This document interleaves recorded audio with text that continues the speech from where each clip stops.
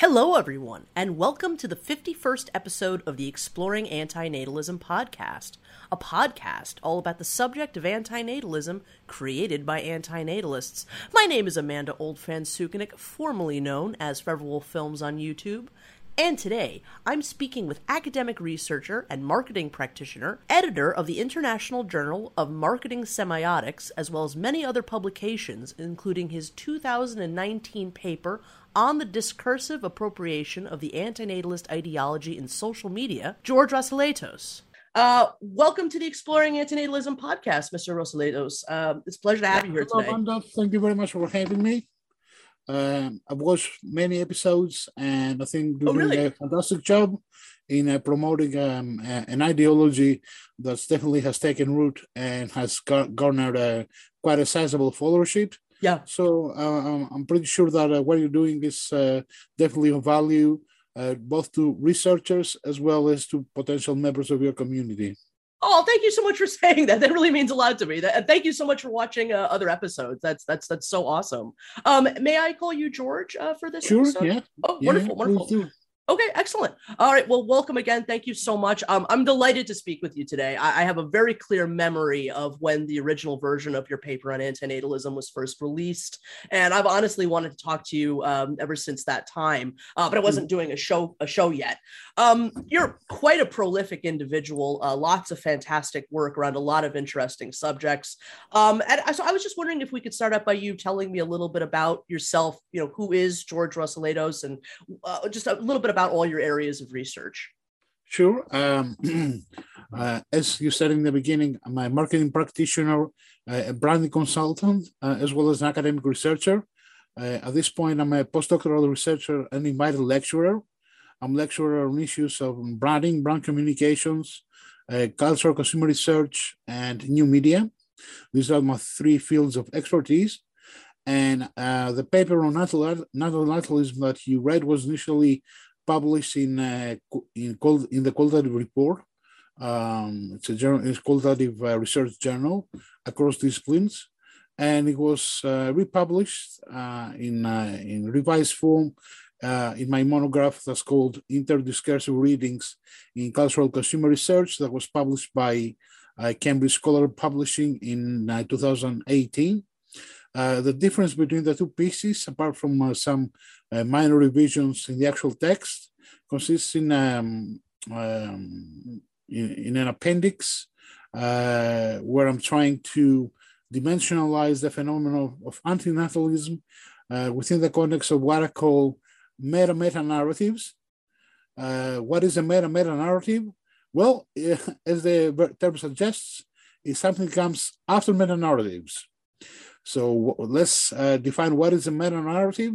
The original definition that was furnished by Jean-François Lyotard in his famous or infamous for some book, The Postmodern Condition, which started, at least officially, the postmodern movement, regardless, of course, of any precedents in different artistic movements such as surrealism and Dadaism and so on and so forth, was the fact that Jean-François Lyotard envisioned a shift away from totalizing discourses, that is, grand narratives in the vein of traditional philosophical systems, as well as theological doctrines, which have been dominating Western thinking up until that point. And the way out as an exit of this meta-narrative regime, let it be called regime, was to legitimate other forms of discourse, such as those that pertain to art and that have an artistic underpinning, rather than those that take their lead from rational argumentation or philosophical systematic thinking, as known to us up until now. So the exit from the state of meta-narratives was a liberation of human expressive forms, as well as a liberation of art as, a side dish of traditional philosophical theorizing.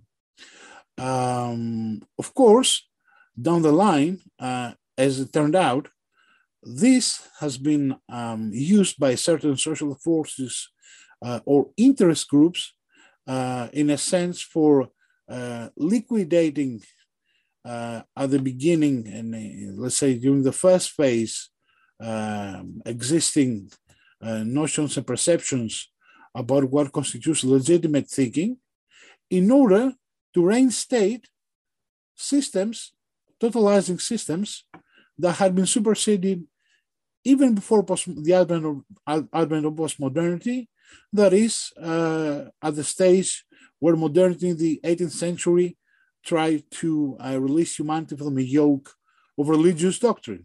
And I'm talking about religious doctrine here quite emphatically, because at the very bottom of the social forces, at least to my understanding and to my cultural perception, these are the very dominant forces that have been parasitically feeding on this destabilization that was brought about by postmodernity. Of course, that had nothing to do with the original intention of Lyotard, but this is a typical case of how different power groups and different dominant structures appropriate ideologies to their own ends in order to legitimate their own agendas. And of course, in a matter that has nothing to do with the original intention of the authors that put forward either philosophical systems or artistic manifestos or other forms of thinking to this end. So the meta-meta narrative is a predicament where we experience the comeback of big grand thinking in the style of Immanuel Kant's first critique, or Hegel's logic or phenomenology of spirit, where they're trying to encapsulate the entire meaning of being human and what it means to know and what it means to feel and to think. That is the first critique of Kant. That was the epistemological work that was succeeded by his practical philosophy, and then the critique of judgment by this aesthetic philosophy. So, but these were all couched in totalizing terms, which is very definitive and very of major philosophical systems. That is a set of major and minor premises which self-referentially constitute a closed totality wherein the meaning or the entire meaning of existence is supposed to be conveyed. And the same holds, of course, for religious doctrine, which is in more parabolic terms and in more allegorical and metaphorical terms, without, of course, implying that philosophical systems, as Derrida has amply demonstrated, are not also predicated of rhetorical tropes. This has been amply scrutinized ever since the Derrida's pinpointing of dominant metaphors and dominant themes that have been permeating Western philosophy ever since its inception with the pre-Socratics and onwards and up until Heidegger. So yes, this totalizing form of thinking, and in an attempt to answer fundamental questions about human existence, to my understanding, has been revived with Benatar's anti-naturalist philosophy. Fascinating. Thank you so much for all of that. Actually, that whole explanation helps me already just understand your paper so much clearer and your intentions.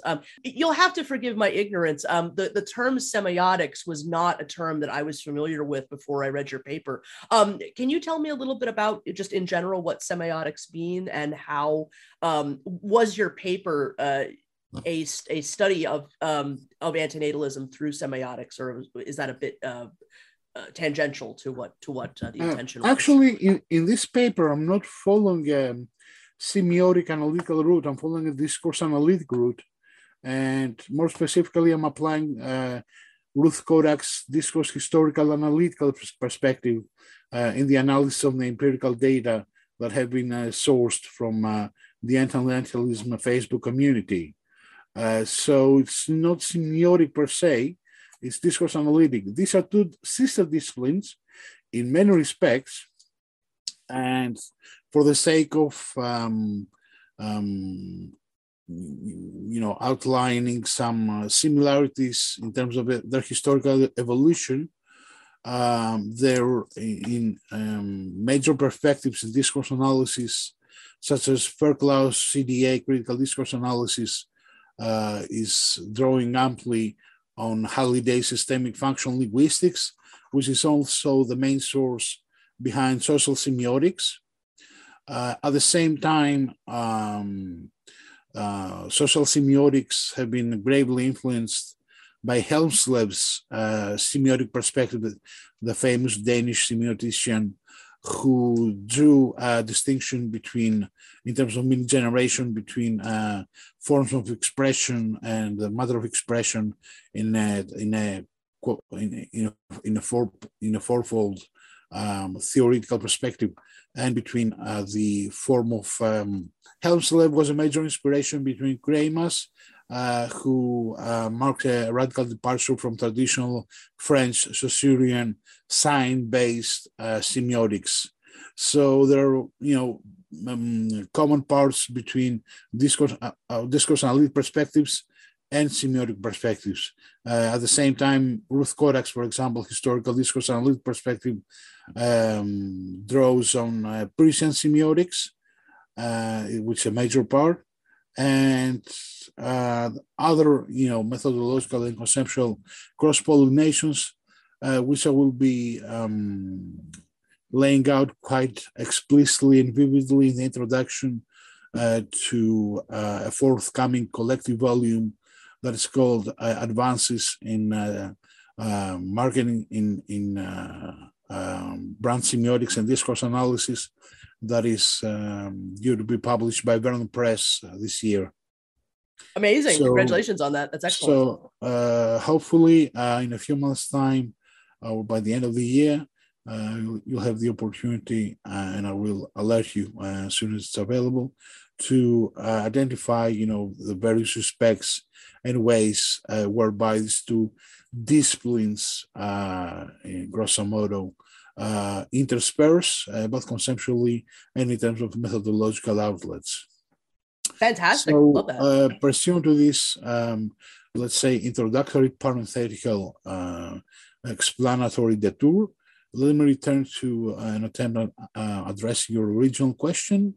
That is, my paper is drawing on critical discourse analysis in order to identify primarily what sort of discursive strategies are used by members of the anti-natalist movement while negotiating the basic tenets of the original philosophy, as well as what kind of interaction patterns are formed online in the formation of collective identity against the background of the main tenets of natalism as an ideology and philosophical system, as well as what kind of dominant tropes, rhetorically speaking, are evinced while trying again to appropriate, to make one's own an ideology that is quite abstract and bring it to one's own measure.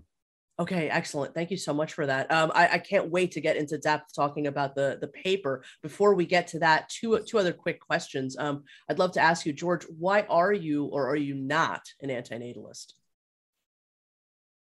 Well, definitely not an antinatalist as regards the ism part, but I can definitely at the same time sympathize with the drivers and the antecedents that may cause someone to become an antinatalism, which of course are definitely all around us, especially during the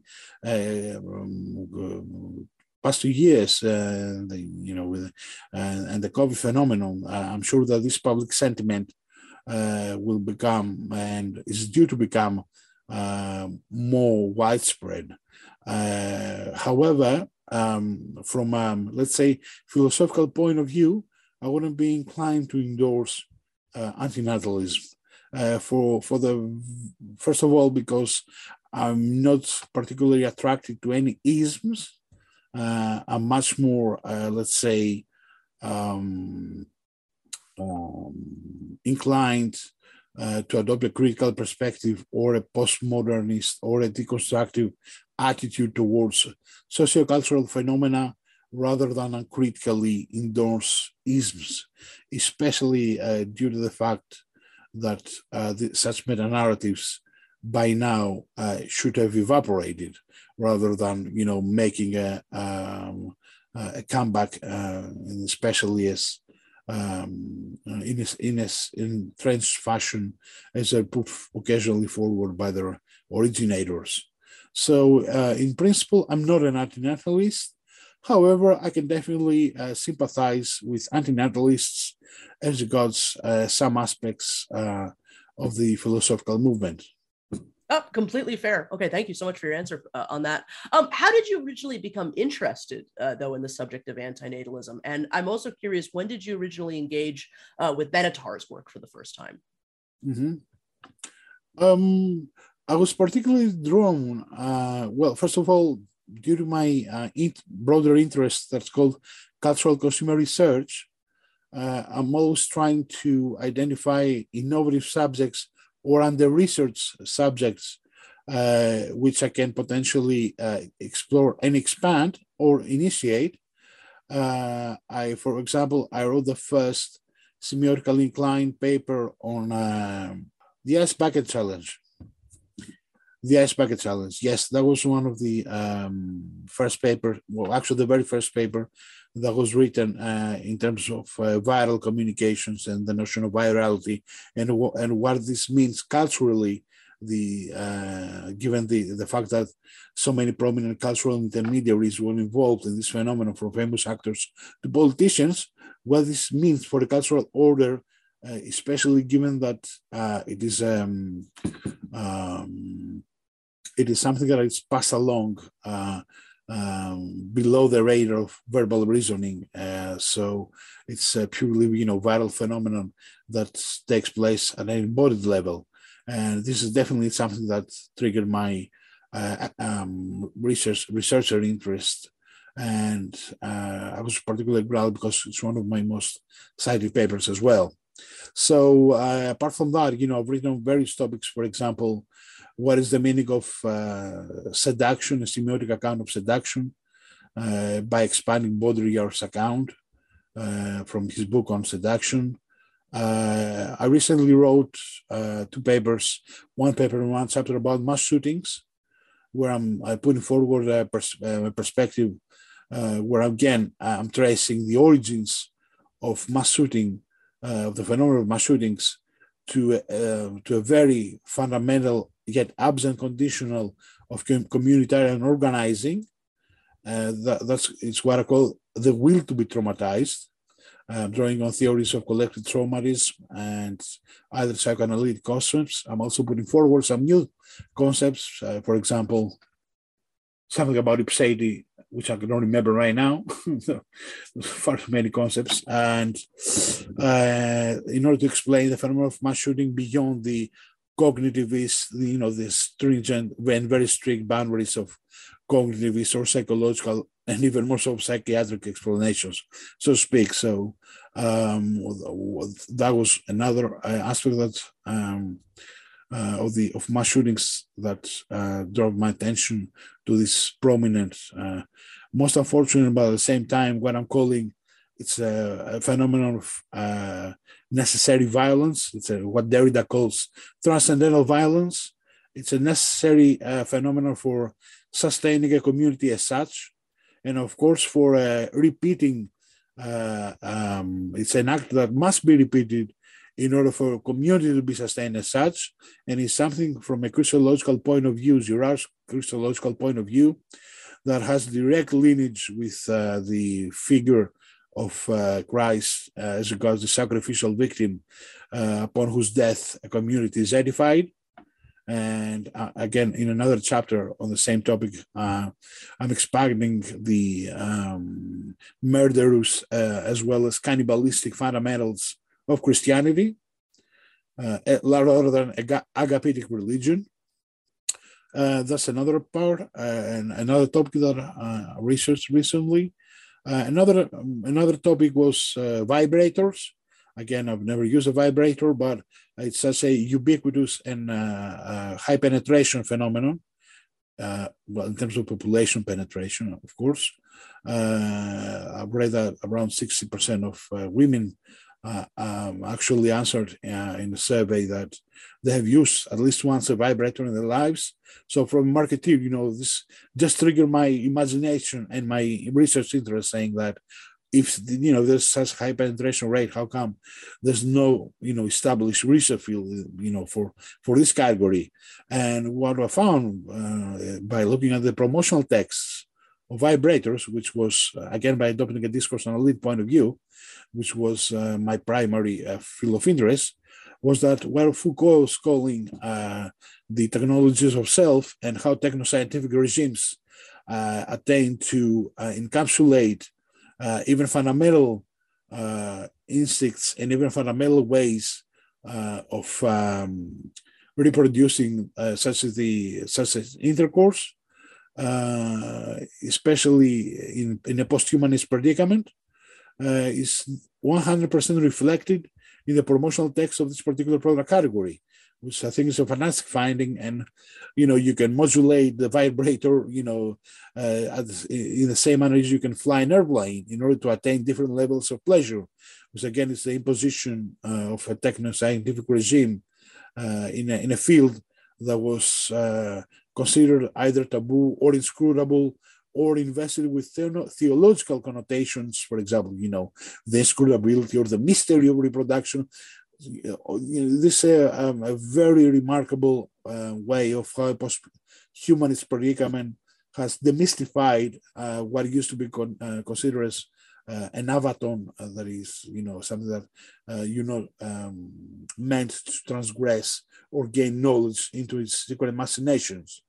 So, from a cultural point of view and a cultural analytic point of view, all these topics, including antinatalism, of course, are of massive interest, and they're of massive interest, and especially with antinatalism, I think that there are even more important reasons for why one should be driven, at least out of curiosity, to scrutinize his fundamental tenets. Is that we live, in an era where, as Bernardo rightly said, suffering is definitely all around us in perhaps more penetrating ways than it has been in other eras. And of course, the ubiquity of mass media and the accessibility to mass media everywhere and at any point has definitely contributed to the catapulting of suffering into a mainstream theme. So there's always a way of transforming an objective fact into a commonplace rhetorically through the images that are made through the media. But in any case, it's of great interest, even more of greater interest, to scrutinize how in a philosophical system, I don't think it's a philosophical system, but let's call it philosophical system to begin with, we can come back to this later, is transformed into an ideology that is a set of fuzzy schemata. And the third point of transformation, how this ideology is a set of fuzzy schemata gives rise through appropriation to empirical instantiations and appropriations, which is how ideology works. It needs subjects in order to gain root, and subjects need an ideology in order to justify aspects of their existence which they cannot, to which they cannot provide answers in different manners. So let's say it's this tripartite process that drove me particularly to antinatalism, because in a post-meta-narrative or wannabe post-meta-narrative regime, one would not expect to come across an entire philosophical system that inspires an ideology and a social movement. That's why I'm drawing parallels with the Communist Manifesto, because at least to my knowledge, that was the last piece of philosophical writing that inspired an ideology which was transformed into a socio-political movement. So, given the time, the time lag between the Communist Manifesto and the Anti-Natalist Manifesto, it's a fantastic opportunity to explore this tripartite process, and even more so in a predicament where nowadays we have the opportunity to actually explore, thanks to social media, how an ideology becomes part of subjects' ordinary existence through interaction, by observing the interaction in situ, which is something that we didn't have the opportunity as social scientists to do in different eras. For example, back in the time of the October Revolution, there were no means, like cameras or drones that could possibly, take actual footage of everyone who's participating in a demonstration, or the dialogues that are enacted between them. This kind of opportunity we have in the context of social media. So it's one more reason why this is a very interesting phenomenon that merits excessive scrutiny. Amazing. Thank you so much for all. What a fascinating road into this subject. I mean, let me ask this, and I fully admit perhaps I'm misunderstanding, but is what you're saying basically that a philosophical text then becoming an ideology, which I will talk more about later. I believe it's a bit debatable whether antinatalism is an ideology, but you're saying that that's a bit of an anachronism, that's like something that shouldn't be happening basically anymore due to social changes. Is that sort of what you're saying? Well, I'm saying something that would not be expected to be happening. I see. Yeah. Because grand philosophical systems have given largely their place to what is called lifestyle ideologies, as I'm describing in the preamble to my paper on antinatalism. For example, veganism, slow food movement, or Occupy Wall Street, especially more lifestyle-oriented ideologies, or more ephemeral ideologies, which have a very quick learning curve, and they burned out quite pretty quickly. So within this predicament, post-ideological predicament, so to speak, I wouldn't expect a full-fledged philosophical system to emerge that is laying claim to providing the ultimate truth about human existence, which was the mode of writing and the mission and the objective of meta-narratives from other eras. So, and again, it's an exception. Haven't, at least to my knowledge, and of course it's constrained because I'm a finite being. There might be other meta-narratives out there of which I'm not aware, and I would really, love it if people actually drop me an email and say, you might as well, look into this meta-narrative as well. I'd be really glad to do so. But again, to my knowledge, I haven't come across any other full-fledged philosophical perspective, contemporary, that's laying claim, to providing the answer about human existence. Amazing. Yeah, no. I also thought that I read your paper a number of times, and that is one of the questions that most came to mind. Is like, well, is there anything else like this basically happening? Amazing theory, really a fascinating theory. I really think you are the first to kind of theorize in this way about antinatalism. So I'd love to, begin our more proper discussion of the paper itself. I've got a bit of a preamble just for some of this you've already said, but for the benefit of those listening that perhaps haven't read the paper. So on Halloween, October 31st, 2017, you released a work that, if I'm not mistaken, was as you said, though, as you did clarify earlier, was the first iteration of the paper that would later become On the Discursive Appropriation of the Antinatalist Ideology in Social Media. And that paper was called Consuming Antinatalism in Social Media, a Discourse Historical Analytic Approach. This paper is a study of what was then, and still to the best of my knowledge, is the largest antinatalist Facebook group in English. There are, in fact, several much, much larger antinatalist Facebook groups in other parts of the world.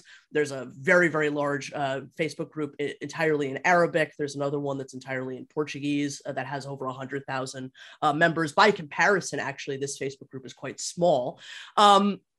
This group was originally created on September 7th, 2007. The group is an incredible 14 years old now. At the time of writing your paper, you quoted the membership of the group to be 5,000 members. Today, it has actually doubled that number to 10,000, which is really quite incredible over just a couple of years. What originally led you to studying the antinatalist Facebook? This antinatalist Facebook community specifically? As I'm sure you know, there are many other, even besides the ones in other languages, many other ones in English. And there's also many communities across many other platforms for antinatalism, like Reddit, YouTube. So why Facebook specifically? Well, on the other hand, YouTube is the only medium where actual interaction takes place among members of communities. Which is not the case with YouTube, which tends to be, a string of monological comments. So you don't have the opportunity to examine, as a new media researcher, the interaction patterns that take place, the interaction patterns between members. This, as regards the platform, the choice of platform. As regards the choice of community within that platform, at least to my knowledge, back when, originally composed this paper, there was the largest community in Facebook, English-speaking community, and with global membership as well, at least based on my research. So it was a matter of numbers. And as you very well put it in your introduction to this community, it's the one with the greatest longevity. It was established in 2007, which means that there was a maturity, as I perceive it, 11 years down the line, the community had been endowed with a sense of maturity as regards the way they're tackling the philosophical and ideological aspects of Bernardo's system, which of course was identified by pinpointing specific members who were long-term members, and try to see to what extent their comments, the content of the comments had, gone through changes between the years.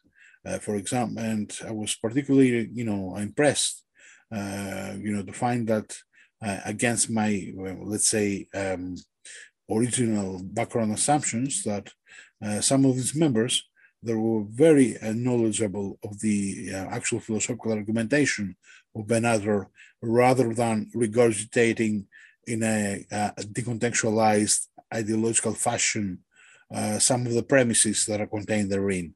So, all these aspects are very important, for forming a well-rounded perspective about how the original philosophical perspective transmogrifies into an ideology, and then how this ideologically fuels and is inscribed in actual behavior that deploys in situ.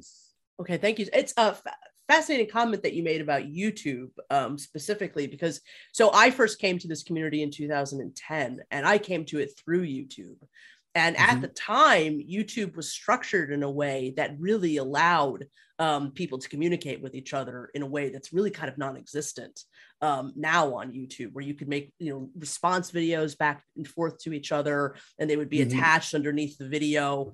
And there was a real debate culture, and there was a real sort of more interpersonal kind of world that was created. But all of that has been wiped away. So many of those videos are gone. So I wonder if, if we could go back in time, I do believe you could probably do a similar study of the community at that time. But it was so fragile. I said this a little bit before, but I do think it really does deserve to be pointed out that this paper was, as far as I know, one of the earliest, if not the earliest, examples of somebody actually taking the time to do an academic study of the antinatalist community. There have been a few since. There's the work of Faith L. Brown. I'm not sure if you got a chance to listen to her episode on the podcast. She does some incredibly fascinating work. But I really do think you might be the first. So congratulations on that. It was definitely the first one. Because I researched the entire academic different databases, and there was no account of the actual Facebook community or any other social medium until then. So I'm really glad that I did this at that point, and it has been cited quite extensively ever since by scholars who have been interested in how ideologies form in new media. But again, I think there's massive potential going forward for extending both the focus of this research as well as the different social media, as you rightly said, were antinatalism is currently a major topic of discussion. I think so too. I think there's huge areas to move forward with all of this. Can you tell me a little bit about the kind of papers that it's been cited in, or how it's been used since its publication? Not on top of my head, because that's okay. Yeah. I haven't looked at it for quite some time. I tend to cite different research pieces that have cited my work on a page in my blog, Disruptive Semiotics. Okay. But I haven't renewed it for a while, because I've been quite busy with my forthcoming book, the one I'm editing. So that has been consuming quite a lot of my time lately.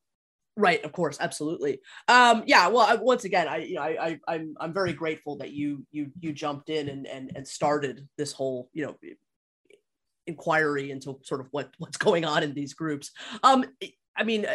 You have answered this a bit already, but I mean, how did all of this? How did your work start with this research? I mean, what was sort of the first steps? Did you communicate directly with people in the community? Were you, did you make yourself known within the community that you were doing this work? Did you talk to the moderators with information, or were you really sort of a silent observer? I've been very curious about that. Well, as I'm explaining my paper in the methodology section, I adopted a netographic approach, which is the marketing research equivalent of digital ethnography, that is well known in digital anthropological circles. I adopted a non-participant observation route. That is, I did not interact directly with the members. I just observed as a impartial and let's say non-visible participant, the actual interactions and the content. And this is why I did not take any. I didn't want to infuse any bias by taking any positions, which is a methodological principle of ethnographic principle for conducting non-participant observation, either in physical settings or in online settings. So I try to be as impartially present as possible in order not to infuse any bias in the data. Okay, excellent. If it's all right with you, may I read the abstract from the paper? Okay. Definitely, yes. Okay, wonderful. Antinatalism, a relatively recent moral philosophical perspective and ideology that avows it is better never to have existed, has spawned a social movement with an active presence in social media.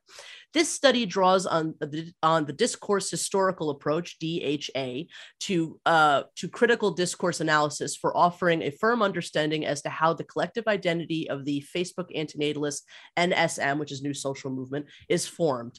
The findings from the analysis of the situated interactions among the NSM's members demonstrate that collective identity is far from a nitty-gritty concept, but a dynamic schema that includes a plethora of micro-interactions. Individuals constantly negotiates its meaning in context as they seek to streamline the antinatalist system of ideas with their life world through a web of interlocking schemata, discursive and rhetorical strategies. So first off, may I ask, for the sake of our viewers who have not read the paper, can you go into a little bit more depth about what exactly the discourse historical approach is? And could you perhaps go into a bit more detail about how exactly it was applied to the study and how it was used to collect data? The discourse historical approach is a discourse analytic perspective that was coined by Ruth Wodak and Martin Reisiegel. They're two well-known discourse analytic researchers and authors. And the basic principles are that you adopt a historical perspective when scrutinizing a social-cultural phenomenon, meaning that you're trying to not just analyze the data as they're presently involved in the interaction of participants, but you're trying to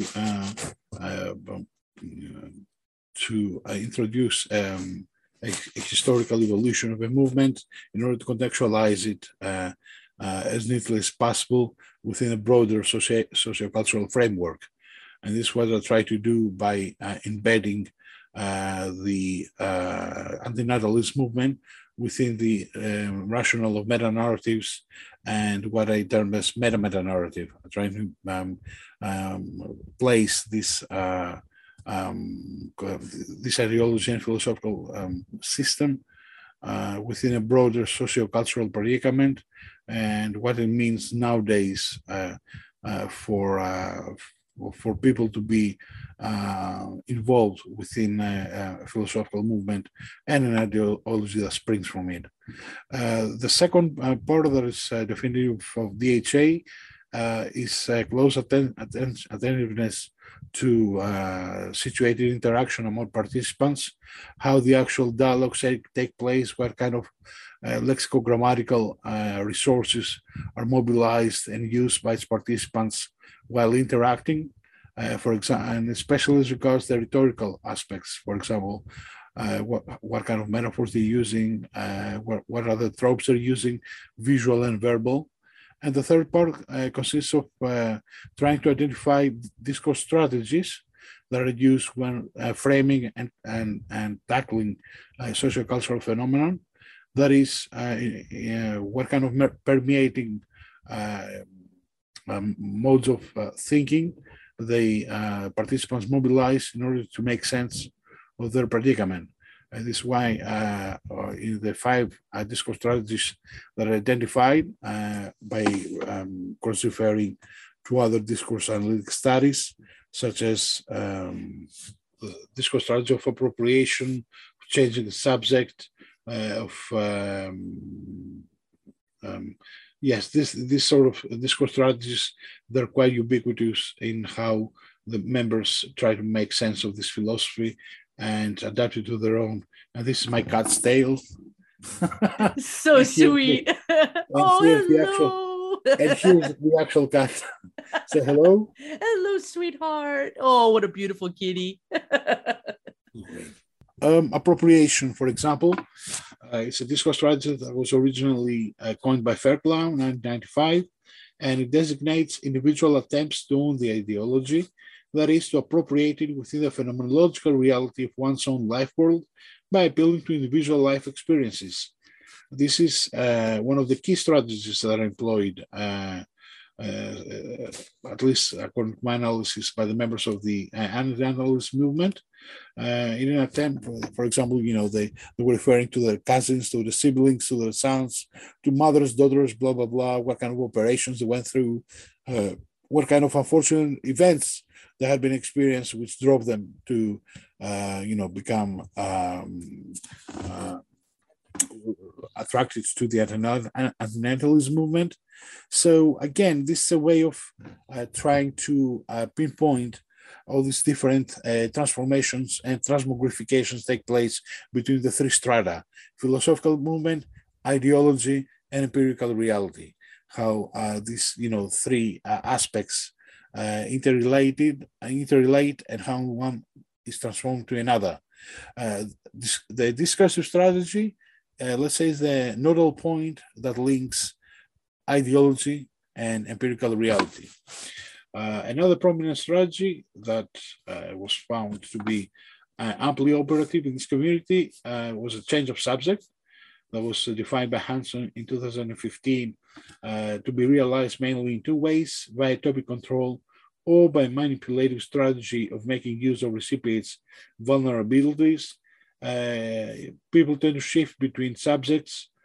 For example, while talking about abortion, they tend to jump onto some other equally, let's say, sensitive phenomenon that might be accommodated within the same ideology as put forward by the Anti-Natalist Manifesto.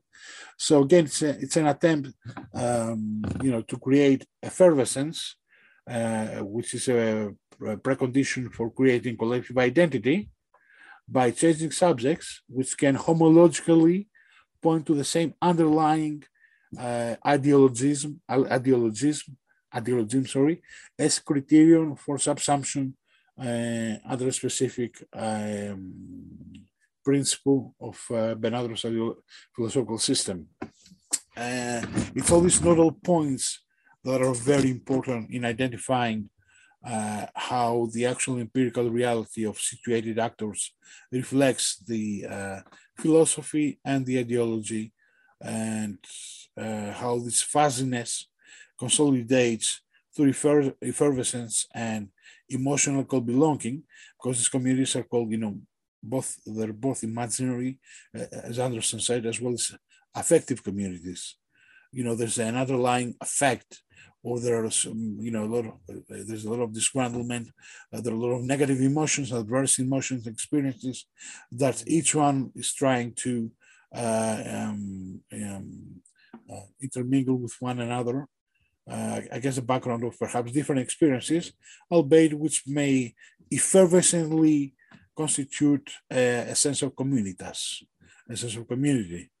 So it's very important to see how this change of subjects and this what's called in the pragmatics shifters, what kind of shifters are used when changing subjects, which tend to differ from oral discourse and oral interaction. Again, a massive difference between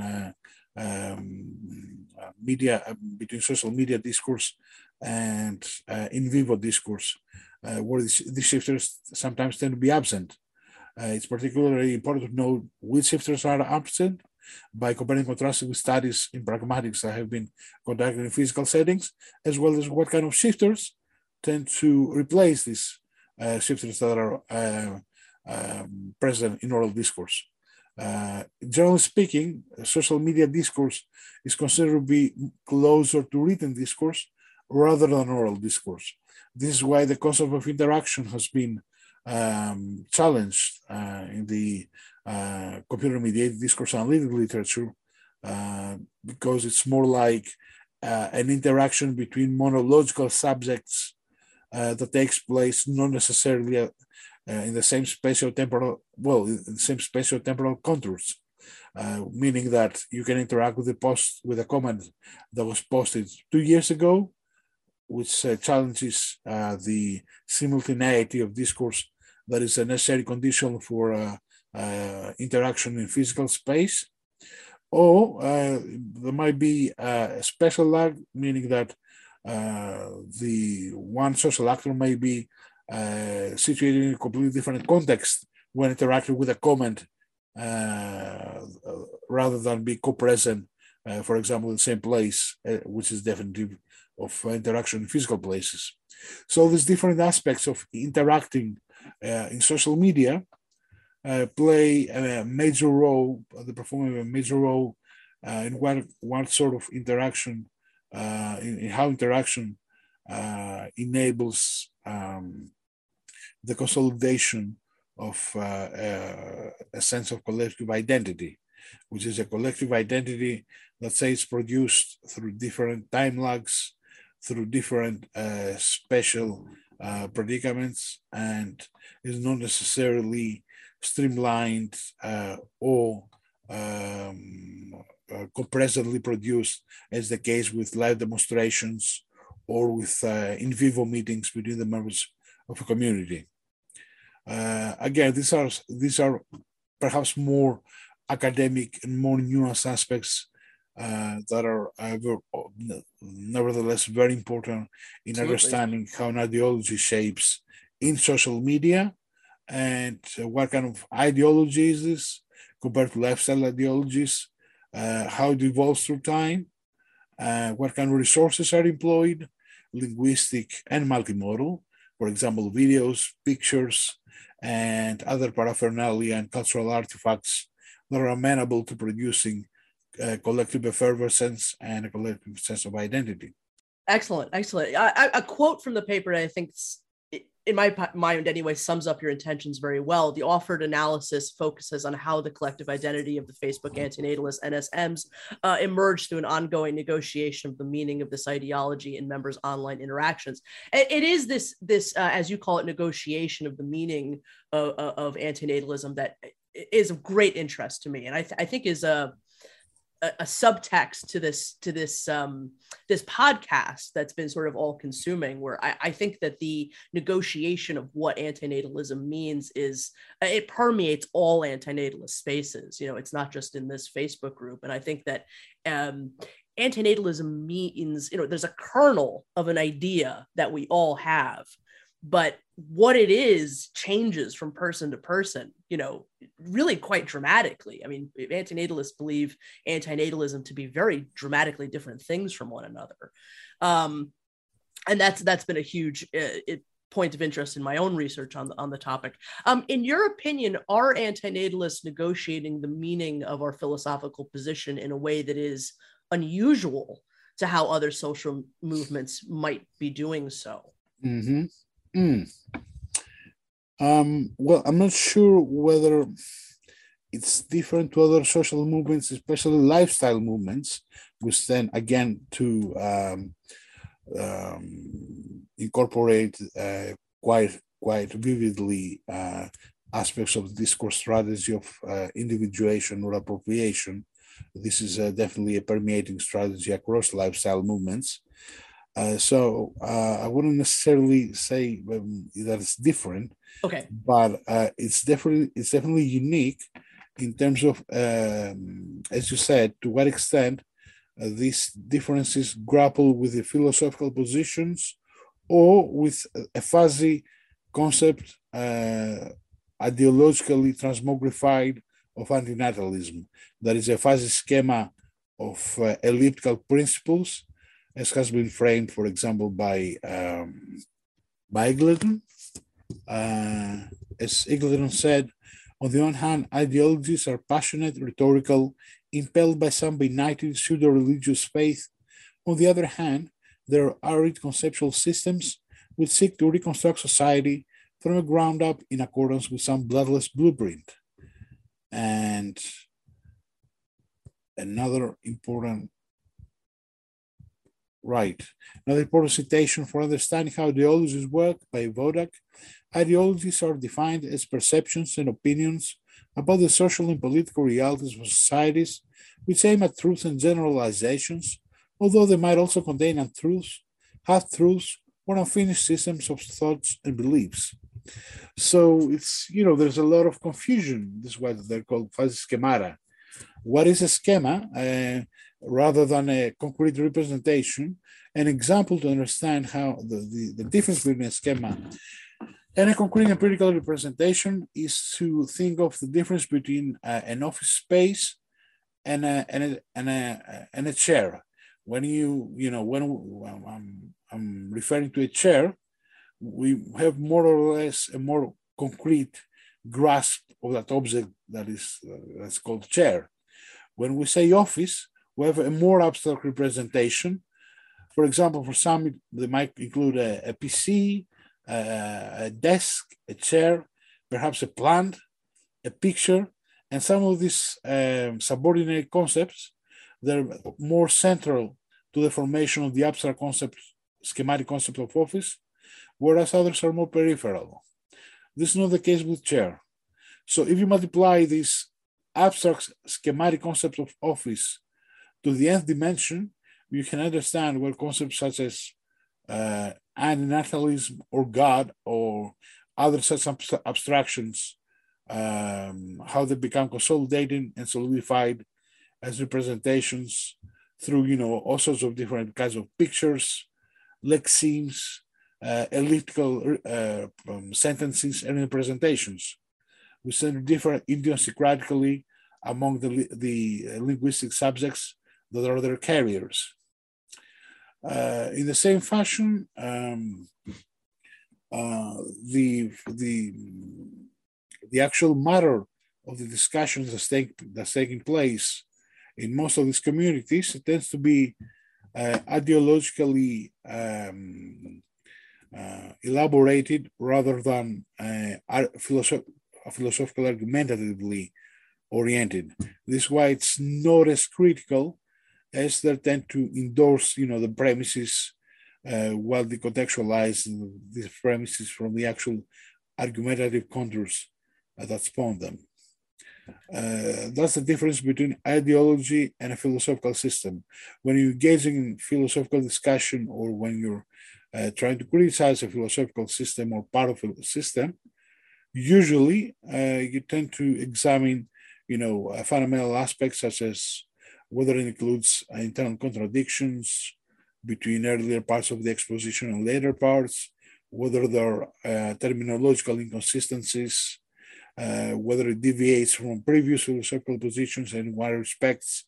So this is a matter of, reading philosophical text. Whereas when you're employing the premises that have been produced through a philosophical text in an ideological manner, you unhinge them from the philosophical contours and you use them acontextually and more often than not in an emotively laden manner that's trying to give expression to deeply held emotions or disgruntlements rather than reflect the actual meaning of the premises that stems from the original text.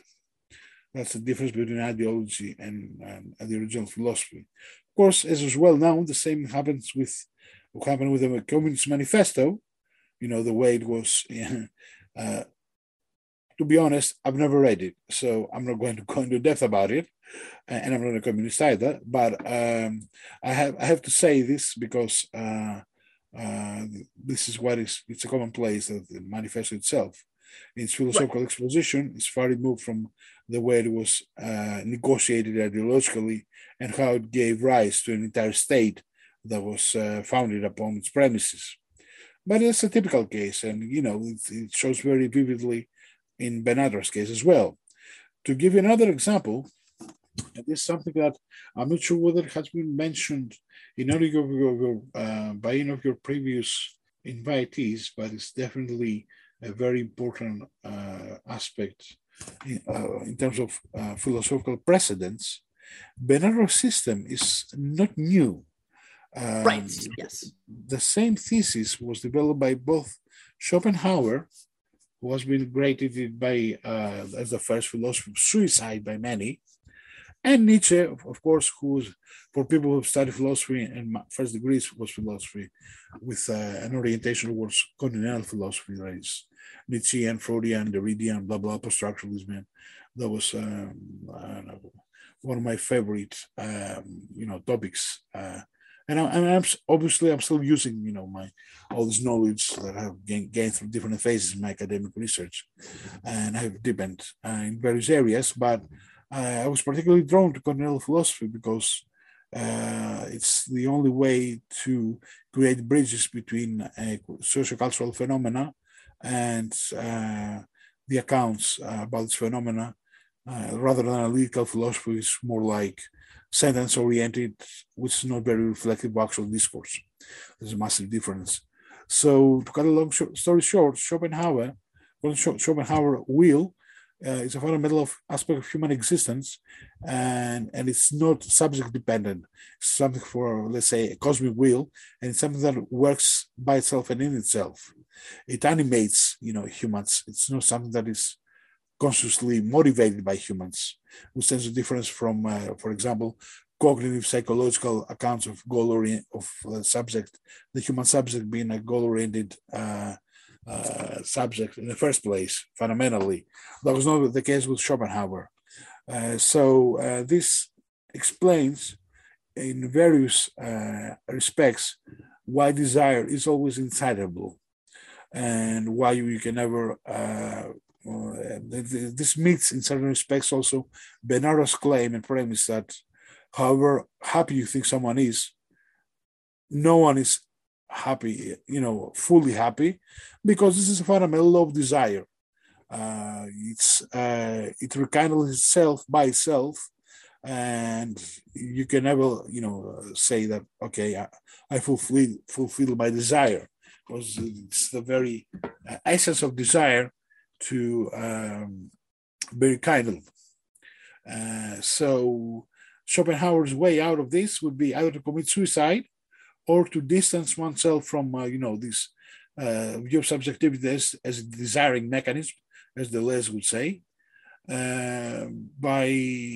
through what Nietzsche said, the term is the ascetic ideal, that is the ideal of Christianity. That is, go out of the desert and speculate all alone about divinity or whatever else must spring your mind in the desert. Most likely that you're out of food and water. But anyways, for some of it being an ascetic ideal. Not for me, but whatever. That was Nietzsche's original conception. And yes, through distancing from the vagaries that plague human existence, we might become more self-conscious about the fact that we're never free from desire, and that desire, because it's so overwhelming, the only way to satiate it would be to end our lives, which pretty much consolidates in a crude fashion Schopenhauer's position. Of course, there are the other ways of reading the term suffering that Bernardo is using for this human condition, which to my understanding is, and also wrote this in my paper on anti-natalism, is very close to the originary scene and to the fall of man, the Christian notion of the fall of man from a paradisial space, utopian space. It's not, Bernardo is not using a physiological term like pain. There's a massive difference between pain and suffering. Suffering is an emotionally elaborated term of that refers to an underlying condition, but it's a psychological inner elaboration of a stimulus. It's not a stimulus as such. So, for example, when you're saying that there's this person's in pain because he has lost a leg, you don't sympathize with his pain. You sympathize with the expression of his pain, which is psychological elaboration of the pain, and which is called suffering. So if the fundamental condition according to Christianity is to suffer because you have, fallen from a originary condition of fullness, utopian condition of fullness, then definitely the only way out would be to seize your life or to never have come into life, because life is a priori and conditioned to be suffering. So to my understanding, Bernardo is a very good Christian and a very, very devout Christian as well. very devout Christian, just like Schopenhauer in certain respects, although, his works have been read through Hinduism and Buddhist philosophy, is definitely a very good Christian as well, an apologetic for suicide, which is the only way of, putting an end to a preconditioning suffering that is part and parcel of accepting this doctrine. Well, I would have to. There's so much to unpack there. I don't know that we'll get to all of it, but I mean, I think the point is to prevent the existence of more of it. There's no mandate to then go kill yourself. I don't think that that's the prescription at all. Really, it's that just stop creating more babies. Basically, I mean, that's the anti-natalist conclusion. You're not under some. It's really not about ending your own suffering. It's doing something to prevent the existence of more of it. Well, if you put it this way, I mean, Bernardo is actually more insistent that when he's talking about ending one's suffering, or about it would have been better if we had never been born, he's including his own existence as well. Sure, so, that's true, but I think it has more to do with, he's trying to prevent the Benatars of the future, so to speak. I mean, he can. I mean, I am also a right to die advocate. I believe, and Benatar is as well. I mean, I certainly think both of us would agree that people should have the right to end their existences at the time of their choosing. So that's a whole separate topic. But I think that the where he's trying to get people to go is to not procreate. It comes back to procreation, not suicide. So, yeah. Philosophically and sophistically, rather, it's very easy to sophistically reverse this argument and, bring it back to its head. Because when someone says it's better to have never been born, and if one includes one's own existence, then it leads, these two syllogisms, the supremacies, lead to the conclusion that I should commit suicide, or I should die, or there's no point in, living, because life is suffering. I include my own existence in this life, so there's no point in living. But it can mean that. It can mean that. But that's philosophically and sophistically, to my understanding, it's in one way, there's no alternatives. Like, if you accept this as a foundational premise, you're bound to accept as non-negotiable the necessity of committing suicide. It's a necessity to commit suicide. It's not an option. I understand. Yeah, I understand what you're saying. I don't think that's what it means to be an antinatalist, though. Basically, antinatalism to me, and I think to many antinatalists, is a rejection of DNA, basically. Like, we're caught up in this thing that just keeps on creating more people, more Benatars, more Amandas, more Georges, and we can see that people will exist in the future. So again, it's not necessarily about our existence right now, but the people that will exist and preventing their suffering in the future if we can understand that we're suffering now. So it definitely makes what I would consider like the right to die more clear. I mean, once we become antinatalists, it definitely makes euthanasia a much more in focus part of piece of the premise, I suppose. But it's not really where antinatalists are driven. It's in the prevention of life. Yes, well, there are always mild and harsher ways of reading philosophical theories, this especially political theories as well. That may be a milder way of reframing Bernardo's arguments, although they're, to my understanding, they're much more talkative and much more straight and much more vertical in terms of the interpretive scope. This is why I'm trying to consolidate his premises, his foundational premises, into 10, where in order to show that it's clear for example, when it says coming into existence is always a harm.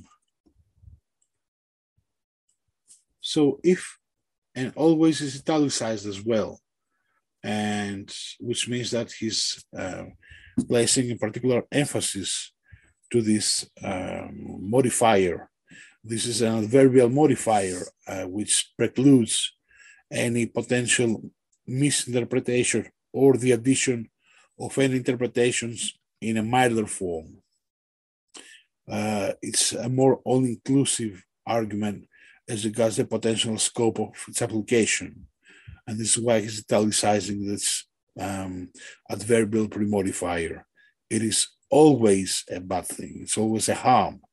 So if it's always a harm coming into existence, this should not be interpreted in temporal terms, that is, whether it is our existence now or some existence in the future. It refers to all existence regardless of its temporal situatedness. In this respect, I don't think that at least the original exposition of the philosophical theory leaves much scope for doubt as regards whether this is something that applies to future generations or this is something that applies to all human existence as of its inception. Well, I think there are many antinatalists that would agree with you, and that's sort of led to a tertiary or tangential or related topic of promortalism, that antinatalism leads to promortalism, we should end our lives. And many antinatalists are promortalists, and some are very, very much not, and reject that entirely.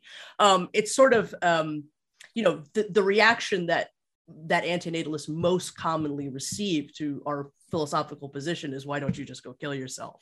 And the point, right? And the point that antinatalists make to that is that once you are alive, you have an interest in existing. You become addicted to living, essentially. Now, you can, as an individual, become unaddicted, and again, I believe everybody should have the right to end their own lives. But to be an antinatalist doesn't necessitate that, and it's not the focus of what antinatalists are trying to do. We're trying to prevent the existence of more life, not what we do with our own existence and our own pain. It can be, but it's not the true focus. I'm just trying to point out that particular part in my article where I'm discussing this issue about a latent elitism. For example, where you say, if we accept this, then we should also accept that there are two groups of people. There are people who merit living. Of course, if we accept this premise, then we negate a foundational premise of antinatalism. And there are people who merit becoming extinct. And this begs a further question, and it's definitely bound to lead to an infinite regression, against whose criteria you determine who belongs to which group. Because if it's not a matter to be decided by the first group, who are self-professed to come across as those who can pass decisions about who can live or who should live or who should die, and against which criteria, then there must be another group that must be responsible for conferring these judgments. So if this is the case, then it's bound to lead to an infinite regression. Which is the group and which are these people who can safeguard or deny existence. This is why there's and I found this quite to be a recurrent phenomenon in some of the comments that were posted in the antinatalism community. Exactly what you said, that we believe, some of them believe that definitely some people do not merit procreating, or they should not live, but they live out themselves outside of the picture, which is not what Bernardo did. So in a sense, they're suffused with an elitist sentiment, an elitist collective sentiment that legitimates them in a self-professed fashion to pass judgments about others by excluding themselves. And this is quite a recurrent phenomenon in the community, which of course has nothing to do with Bernardo, because Bernardo included himself in those who should never have been born, which again leads one-sidedly and in one-way fashion to the conclusion that you should cease to exist, because if you're not supposed to come into existence, and if your existence is harmful without any qualification, existence per se as such, then continuing to exist is pointless. But I don't think that I mean, you do make a comment at one point in your paper that you were reacting to something that's a commenter had said about the difference between like misanthropic antinatalism and philanthropic antinatalism, and you made a comment saying that there wasn't, for Benatar, there wasn't all these variations of what an antinatalist can be, and that is incorrect as far as my understanding of Benatar goes. I mean, there is a real recognition that antinatalists can hold this. That antinatalism is in some respects very amorphous. In part because of another thing that you said, that yes, this doesn't exactly originate from Benatar. Antinatalism does have this very, very long history that doesn't even begin with Schopenhauer. It's an ancient idea, and people come to it naturally as well, even without any academia involved. What I was trying to say is that in the community there were very clear vestiges of deviating from Benatar, as you correctly said. Yeah. And this is quite expectedly so, because all of these ideologies or this pseudo-philosophical system, because my understanding, this is pseudo-philosophy. It's an empirical philosophy which might as well, it's premised on abstractions upon abstraction upon abstraction, which is not really backed by data. For example, Bernardo is hardly ever using any data when he's backing his claims, or he's lapsing in all sorts of logical fallacies as regards slippery slopes, as regards the catapulting of singular examples into exemplars, which is the Derridian, what Derrida defines the problem of exemplarity. To what extent an example may exemplify the entire set of instances where it is instantiated, either as we know it by now, or counterfactually as it might have been instantiated in all possible worlds, and this may be extended ad infinitum as an argument. Bernardo is hardly ever drawing concrete examples, and when he does, he's using them in a rhetorical fashion, again by obliterating the dividing line between example and exemplar, in the same manner that popular media portray a singular social actor on the camera who confer their opinion about an event, and they're portraying this as the voice of the people, which is a typical logical fallacy, yet that is legitimated through the media portrayal of sociocultural phenomena as a valid way of speaking. So there are all sorts of problems with Bernardo's exposition of his theory in terms of where he's coming from, but it's very clear that the way he's presenting it is in a very strict manner, and that any milder forms of putting forward his arguments would constitute deviations from Bernardo. Of course, it doesn't mean that you don't have the right to do this, but perhaps you should qualify this as a milder form of an antinatalism so that everybody's in line. Again, this is a matter of appropriating, as I said, it's a matter of discursive strategy.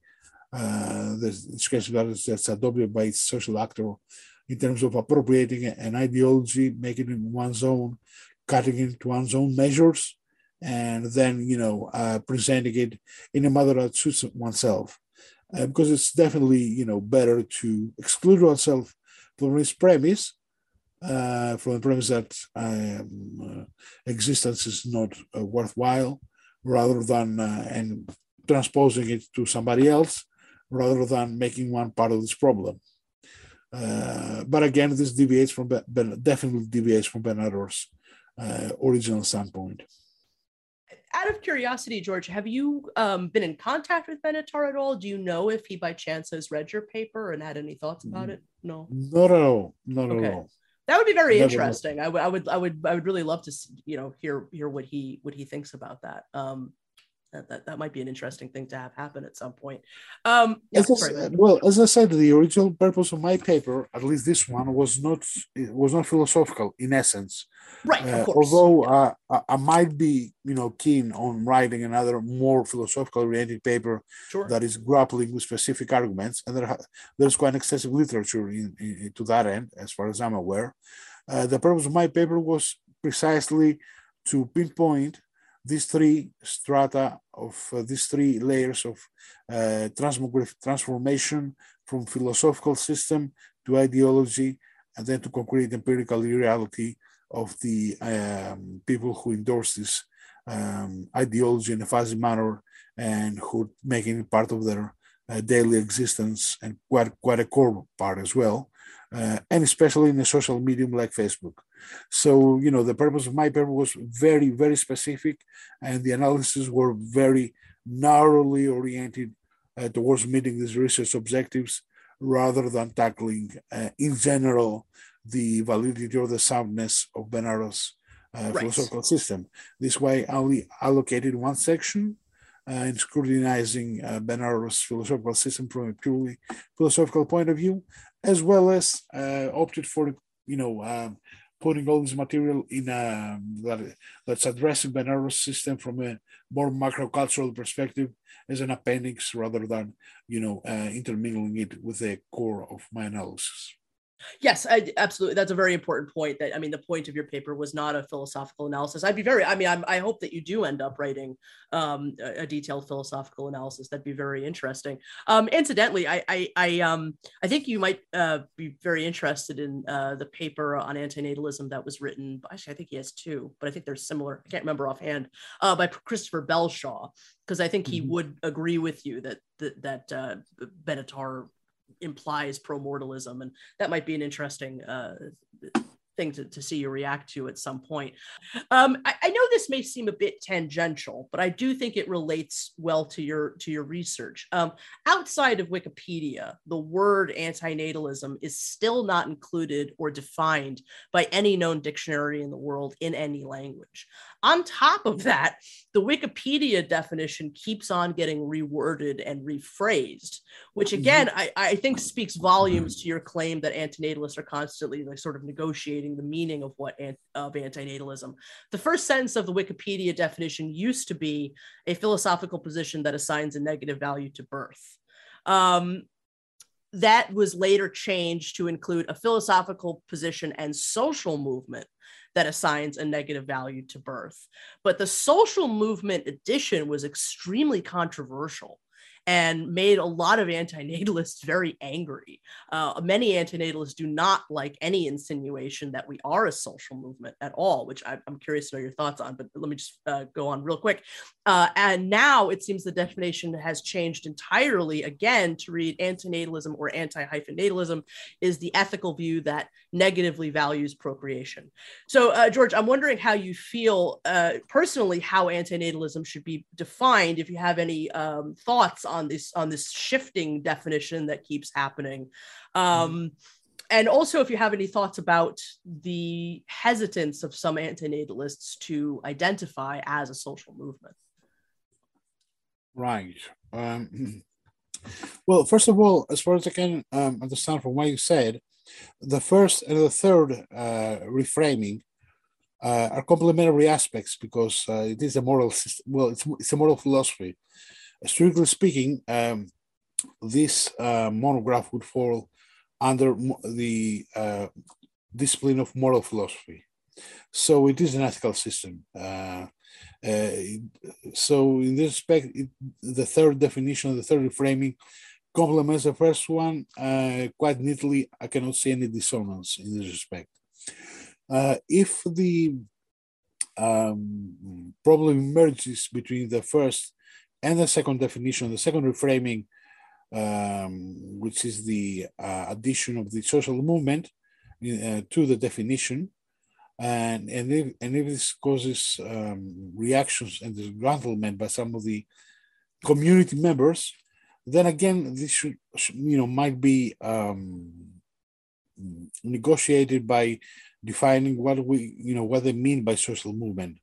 This is why I drew a distinction, which is quite customary distinction in cultural sociology, which is one of the disciplines that I drew for writing this paper and for demarcating what I mean by social movement. There's a major difference between traditional social movements and new social movements. And these differences I'm exploring and outlining in 5 main points, I think, as far as I remember in this paper. Let me quickly go through these differences because that might resolve some of these misunderstandings and some of these self-perceptions on behalf of anti-mentalists. Now, from a cultural point of view, new social movements are concerned with fostering solidarity among members, the creation of collective identity, and the engagement in game-changing activism. However, new social movements are more lifestyle-oriented, encompassing people's everyday practices, tastes, consumption habits, leisure activities, modes of speech and dress, while reflecting and being ratified on lifestyle ideologies such as veganism, slow food, green living. Although such lifestyle-oriented new social movements do aim at challenging dominant cultural values and ideologies, usually they do not feature aspects that are definitive of political struggles, such as protests and aggressive forms of political activism. So perhaps, the reason why people are reacting when their identity is accommodated under the rubric of a social movement is because they operate with a schema of a social movement as a challenging form against a dominant set of values, which perhaps is not something that they're sharing or that they endorse.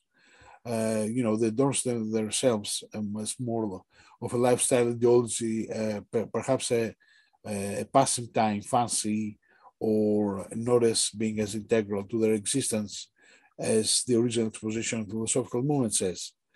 And again, the difference between a new social movement and a traditional social movement concerns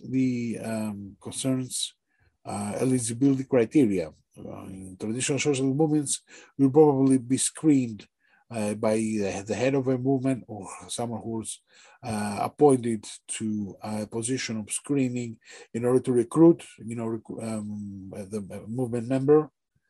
Whereas in new social movements, especially social movements, you can easily opt in and opt out of the community with a single click. Yeah, you can join in and join out. So the affiliations that are created between the community members are not as strict as the traditional concept of social movement resonates.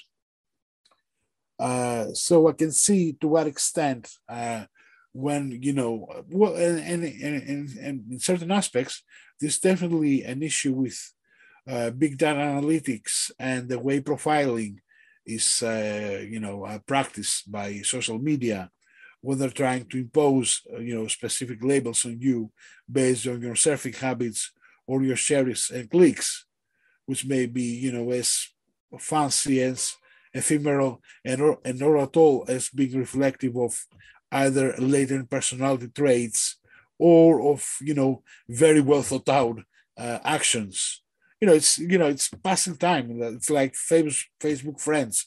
Everybody knows that, all these three people that you have as friends in your face on your Facebook page, most likely you don't know, and you've never met 2,999 of them. Perhaps you know one, your mom, or whatever, but not the rest. So it's exactly the same with big data analytics. It's a massive fallacy. Not only it's unethical, that's a very tip of the iceberg. The ethical part is absolutely fallacious and ridiculous. It's ludicrous, and I'm not really sure whether we should be even talking about it, not practicing it. Actually legitimating this sort of analytics for conferring, for profiling purposes. So yes, by the same token, people should have a right to react to being labeled as something that they not fully endorse or they don't fully understand, but which they might be drawn into in the same fashion they would be drawn situationally to a clubbing event or to any sort of event. I mean, you have every right to consider. That's what I keep saying. There's a compulsion to confess, a ubiquitous compulsion to confess, and an identificatory logic that have been taking root over the public mores over the past 2 decades, which have nothing to do with any possible precedent as regards theories of selfhood and how they have been expressed in different disciplines, from philosophy to sociology to political theory. The simplest example is, difference between a core self and a situational self. It's like claiming that because you're going to swear at somebody who's invading your property, you're a swearing person. It's that sort of fallacies and paralogisms to which this confessional culture is leading to. So by the same token, people, are starting to react because this sort of, let's say, representational silos and this representational death camping is suffocating them. So, you don't have the right to label me as an analyst because, yes, I may agree with some part of it, but, I'm not really that, committed, or it's not a cause because it's not a traditional social movement, for example, a political movement. They don't conceptualize it as a cause-related social movement. It's more like, a way of expressing along others who may sharing in the same fuzzy schematic fashion some of the problems that they have been encountering, with a more, let's say, a more mundane way of rendering a philosophical system, which of course has completely different orientation and premises. So to my understanding, they should rather omit the term social movement, Interesting. Okay. but perhaps rephrase it as a new social movement in order to reflect this, let's say, very nuanced differentiation between what it meant to be a social movement, let's say, during the industrialization era, and what it has come to connote and designate in a post-industrialized, postmodern, fast food ideological predicament. Fascinating thoughts all around. Thank you so much for that, George. I mean, related to one of the quotes from your paper that I was quite drawn to is, moreover, the antinatalist community per se is more akin to an affective and imaginary one. Some might be surprised to hear that I actually do agree with you there. I don't think that remains entirely true today. And I'm curious to know your thoughts on this. But at the time the paper was written, let's say 2017, 2019, I do think you were very correct. Your paper, I think, was written at a very interesting time in the development of the antinatalist community, because later that same year, 2019, antinatalist activism actually started to leave the barriers of social media and the internet, and you saw the arrival of things more akin to traditional activism, like street outreach, meetups and even the formation of I don't know, like let's call them proto NGOs, stuff like Child Free India, Stop Having Kids, which came a little later, Antinatalism International, which is my collective, and the AAJP, which is the Association of Anti-Procreationalism in Japan. What are your thoughts if on this evolution in antinatalism, if we can call it that? And in your mind, does this make the antinatalist community more real, so to speak? Mm-hmm. Less imaginary? Yeah. Right. Well, it's not going to get less imaginary if people stretch the logical outcomes of these basic premises to their farthest extremes, okay. Which is what it sounds like, the way you're describing it. As I said, committing suicide or killing anyone, including oneself, is perfectly legitimated based on the basic premises of this system. This is very clear to my understanding. There's no point in arguing that if you endorse it and if this philosophical system becomes legitimated, you have every right to kill anyone else, including yourself. It's very clear.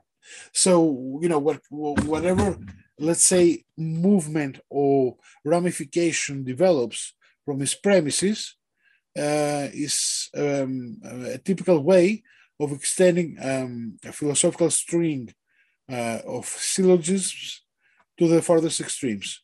It's neither the first nor the last, instance where such an extension takes place. And it's very usual in terms of legitimating, especially ethical theories, to be stretching premises to the farthest extremes.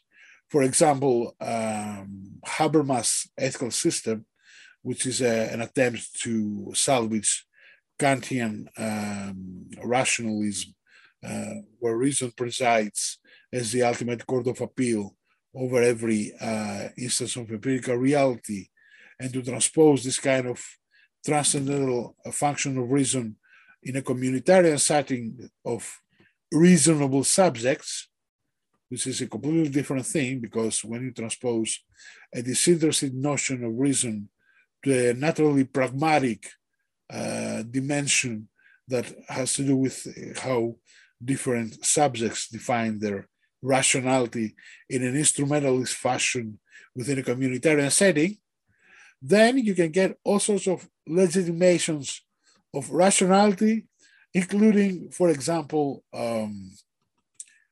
whoever doesn't use aromatic garbage bags should not be a member of our community.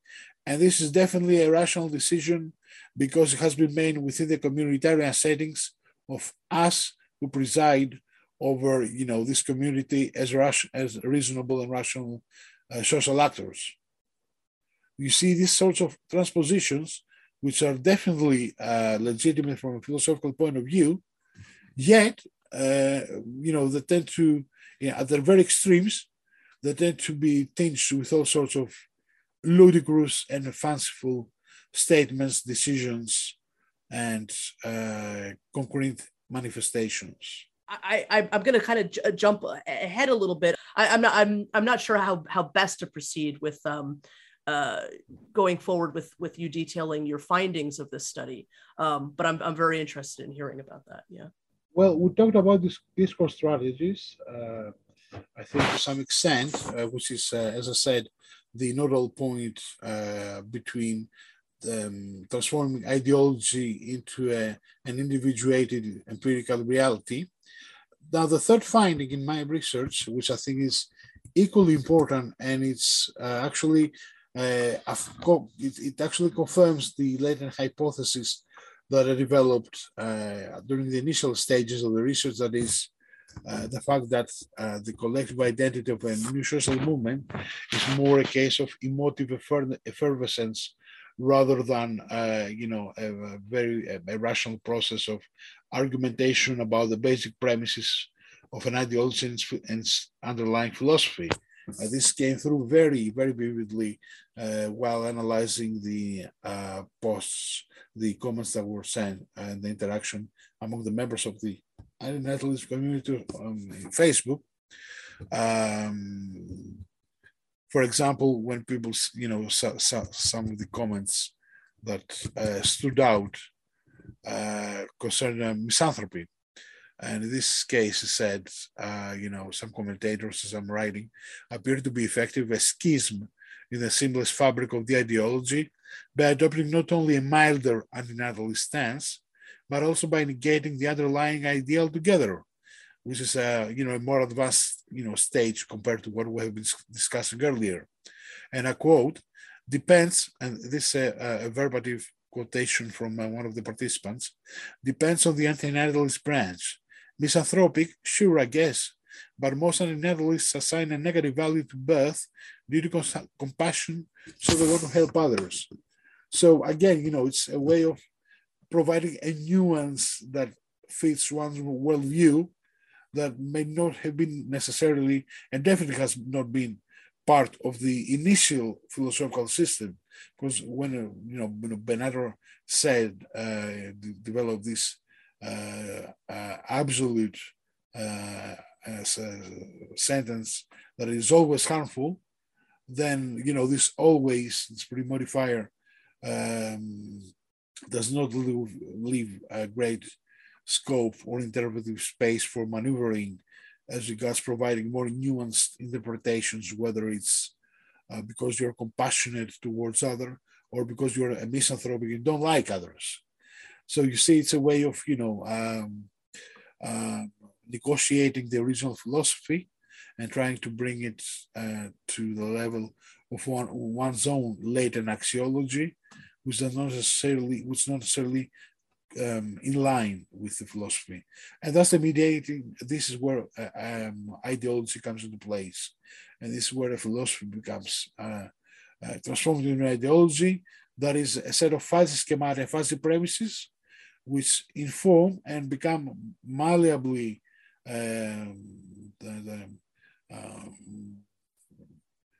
manipulated by others in ways that are definitely may not have been intended in the original philosophical exposition.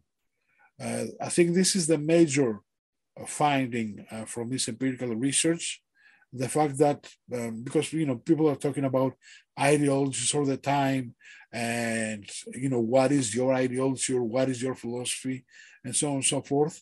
It's very important to understand through a systematic reading of sociocultural phenomena, and this is what is afforded by discourse analysis and semiotics in many respects, and of course by using specific methodological avenues, academically credible, valid, and reliable, and software like Atlas TR or in vivo, where you can we have the ability to quantify data rather than point out qualitatively some aspects of it. It comes forth very concretely and very reliably, so that these communities are edified or on a public sentiment that is driven through effervescence. It's exactly the same effect as ordinary chit chat, which Heidegger tagged as inauthentic, as mid-design, as being among us. It's always it's a way of attesting to the relational value of communication rather than trying to affirm or not the truth value behind locutions. And this relational turn to communication has been prevalent over the past 30 years. I reached the same conclusion in the paper that I wrote about the Ice Bucket Challenge. Again, it's a very vivid way of exemplifying the sheerly relational value of communication, because there is absolutely no verbal content, no argumentation. It's just an emulation and a viral passing over of a specific sketch that is capable of drawing strong bonds between politicians, between famous personas, and which means that it is this mode of communicated is legitimated because it is enacted by intermediaries of cultural production. And in the same fashion, the more popular personas are adopting antinatalism. For example, Robert Smith of The Cure was an example of a famous artist who has endorsed antinatalism. It's a way of, let's say, legitimating informally a philosophical perspective, yet which is taking root in a much fuzzier manner than was originally intended. I think that's the major takeout, and it's very important for appreciating the value of social sciences and academic research in general against a broader audience, because it's otherwise you don't have a way of accounting for all these concrete manifestations. You just adopt what you see critically. So it's a matter of cultivating self-awareness and become more critical about what you see around you.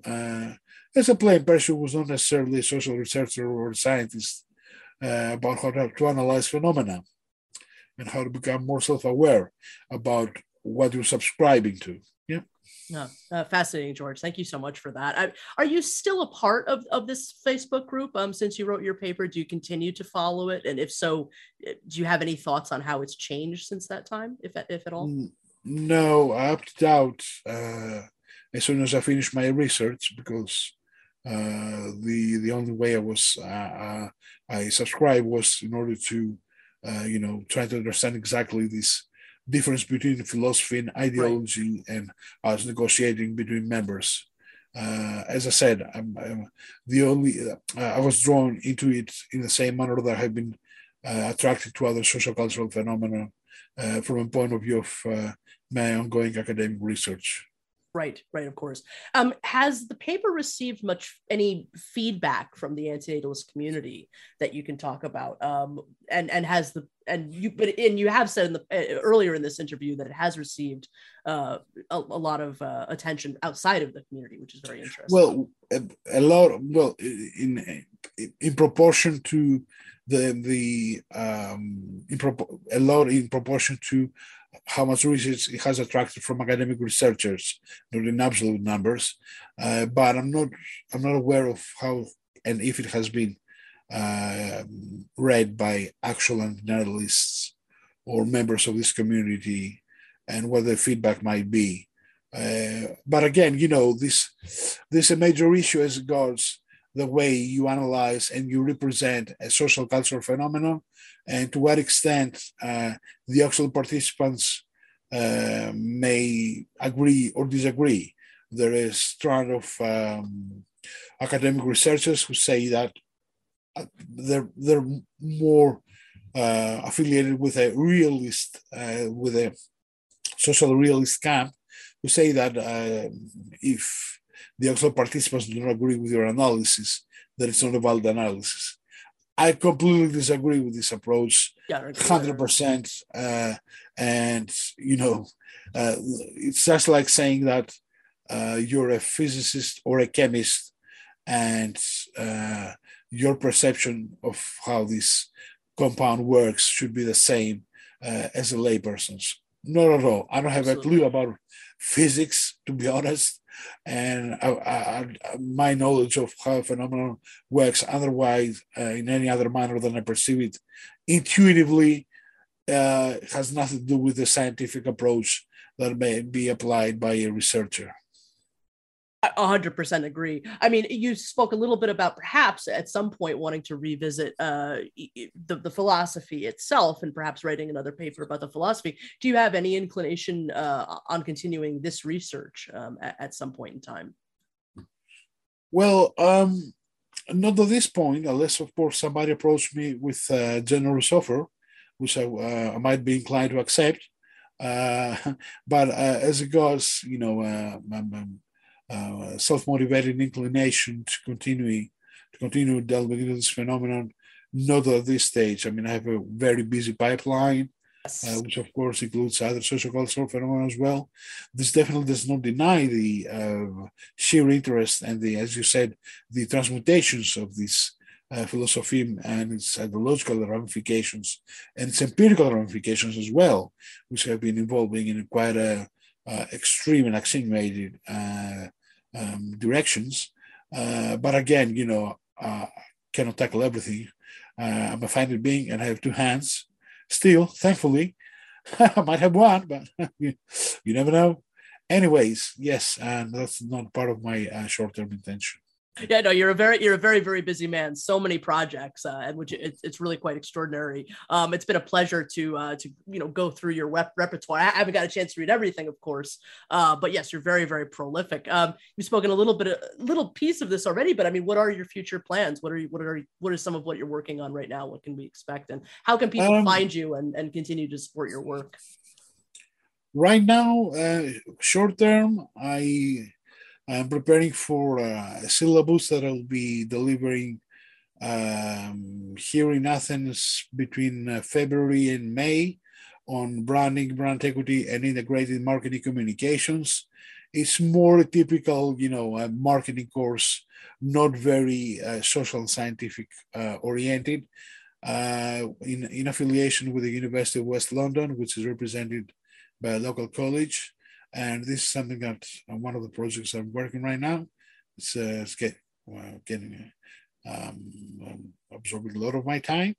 At the same time, I'm trying to finish the editing of the forthcoming book, the collective volume, with the participation of prominent discourse analysts and semioticians from all over the world.